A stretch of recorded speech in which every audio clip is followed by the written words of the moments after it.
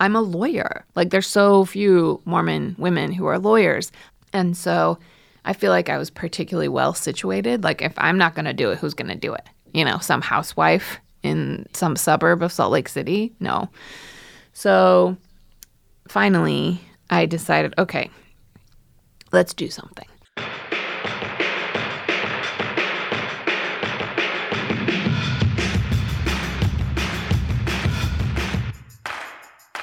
Hello, unladies. Do I have an uncut gem for you today? We are going all the way back into the Unladylike archive, back to 2018, when I had the pleasure of interviewing Kate Kelly, who was the star of the episode How to Be a Mormon Feminist. Now, I thought that this conversation would be a timely companion to the pop cultural sensation that is The Real Housewives of Salt Lake City. Now, if you do not consume Bravo reality television, if you have no idea what The Real Housewives of Salt Lake City is or why its season finale this year was so explosive to the point that it was quoted by a Democratic congressman, I believe on the floor of the House, which I don't know that we stand that, but as far as active Mormons on the cast, there's only one at this point, I believe. There's one current Mormon, two ex-Mormons, one of whom is Heather Gay, who published a best-selling memoir called Bad Mormon. And I've not read Bad Mormon, but I don't think that you can get any badder, really, when it comes to women and Mormonism than one Kate Kelly. Because Kate not only stood up to the patriarchy of Mormonism at the temple gates, she was also excommunicated for it. Kate is an activist and human rights lawyer, and since our conversation back in 2018, she's gone on to write the book Ordinary Equality and also co-hosts the podcast Ordinary Equality with Jamia Wilson. So please enjoy this uncut gem with the fantastic Kate Kelly.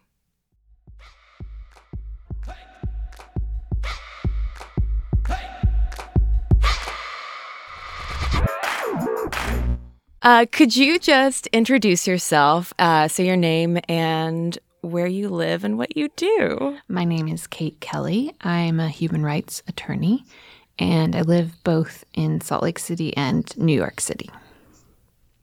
So the first question I have for you is a hard-hitting one, inspired by your Twitter account. Nice. I'm very secretly, or not so secretly, obsessed with Twitter. I tell my partner, I'm like, I got 2 new followers today. It's a great Twitter. So I need to know how you live without coffee.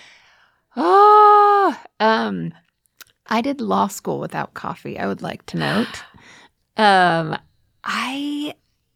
I feel like it's one of those things that you have to develop a taste for earlier on in life. And I never did, obviously, because Mormons think drinking coffee is a sin. And so I never did. I remember once in high school, my friends, as a prank, because I grew up in Oregon and I didn't have any Mormon friends, handed me a cup of coffee and they said it was hot chocolate. So I took a big gulp of it and I spit it out on the ground because I was like, oh no. So yeah, I do not drink coffee. I am extremely sensitive to caffeine. So even tea, I don't really drink tea. If I drink like a Coke, when I was studying for the bar exam, I finally was like, okay, I have to drink caffeine or this will not go well. And so I started drinking Coke Zero. But even Coke Zero will get me every time. I can't. Yeah, it's funny. And when I explain the quirkiness of Mormonism, I'm like, yeah, it's basically an anti-coffee cult. Right. And everyone's like, okay, that's weird. I'm like, yep, exactly. So we have to back up then and give listeners a little bit of context to all of this. Could you just share a little bit about where you're coming from with Mormonism. Yeah, so I was raised Mormon. My parents converted to Mormonism when they were married and before I was born. So my parents, like my dad, met the Mormon missionaries on their bikes riding around, and somehow that worked, and he agreed to be baptized. So they joined Mormonism, and then I was born. So I was raised Mormon, and Mormonism is a uniquely American religion. The first prophet of Mormonism was born in Vermont and raised in upstate New York and founded Mormonism in a city called Palmyra, which is upstate, and discovered the Mormon scripture, the Book of Mormon, in upstate New York. What was your earliest memory of church? Whew. I mean, I don't really remember anything that wasn't Mormon in my life.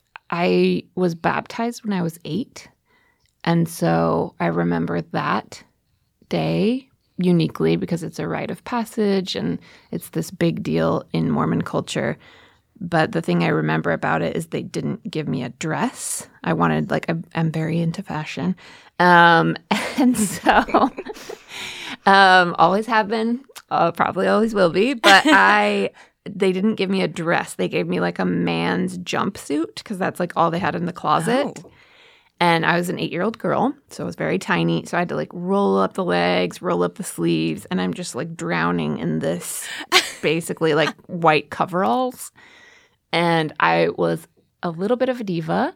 And so I said, no, I'm not getting baptized. And I like ran outside and I was crying and I wanted a dress, blah, blah, blah. Somehow they talked me off that ledge and I did do it in the end.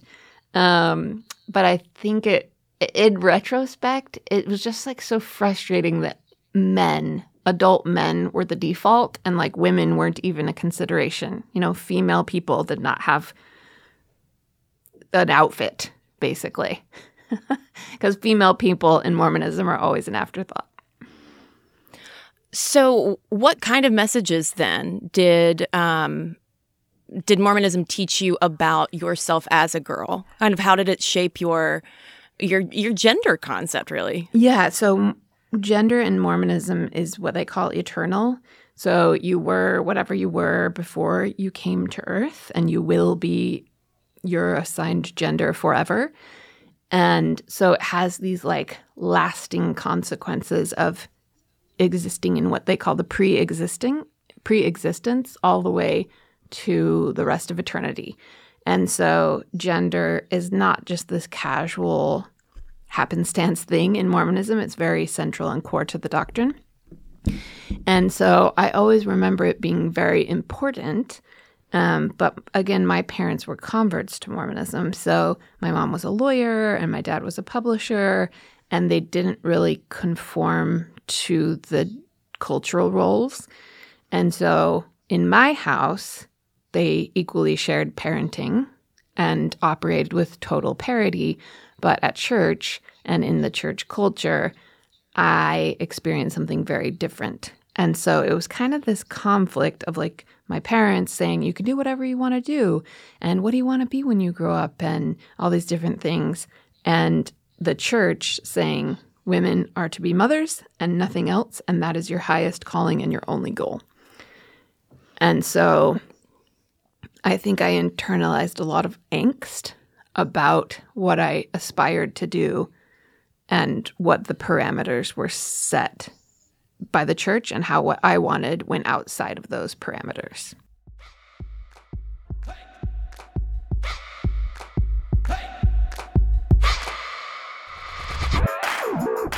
That was a preview from inside the Unladies Room Patreon. To hear the full ad-free episode, go to patreon.com/unladylikemedia or search Unladylike Media in the Patreon app and join the Unladies Room for just $5 a month. All 5 of those dollars will go a long way to supporting this independent feminist podcast made by me.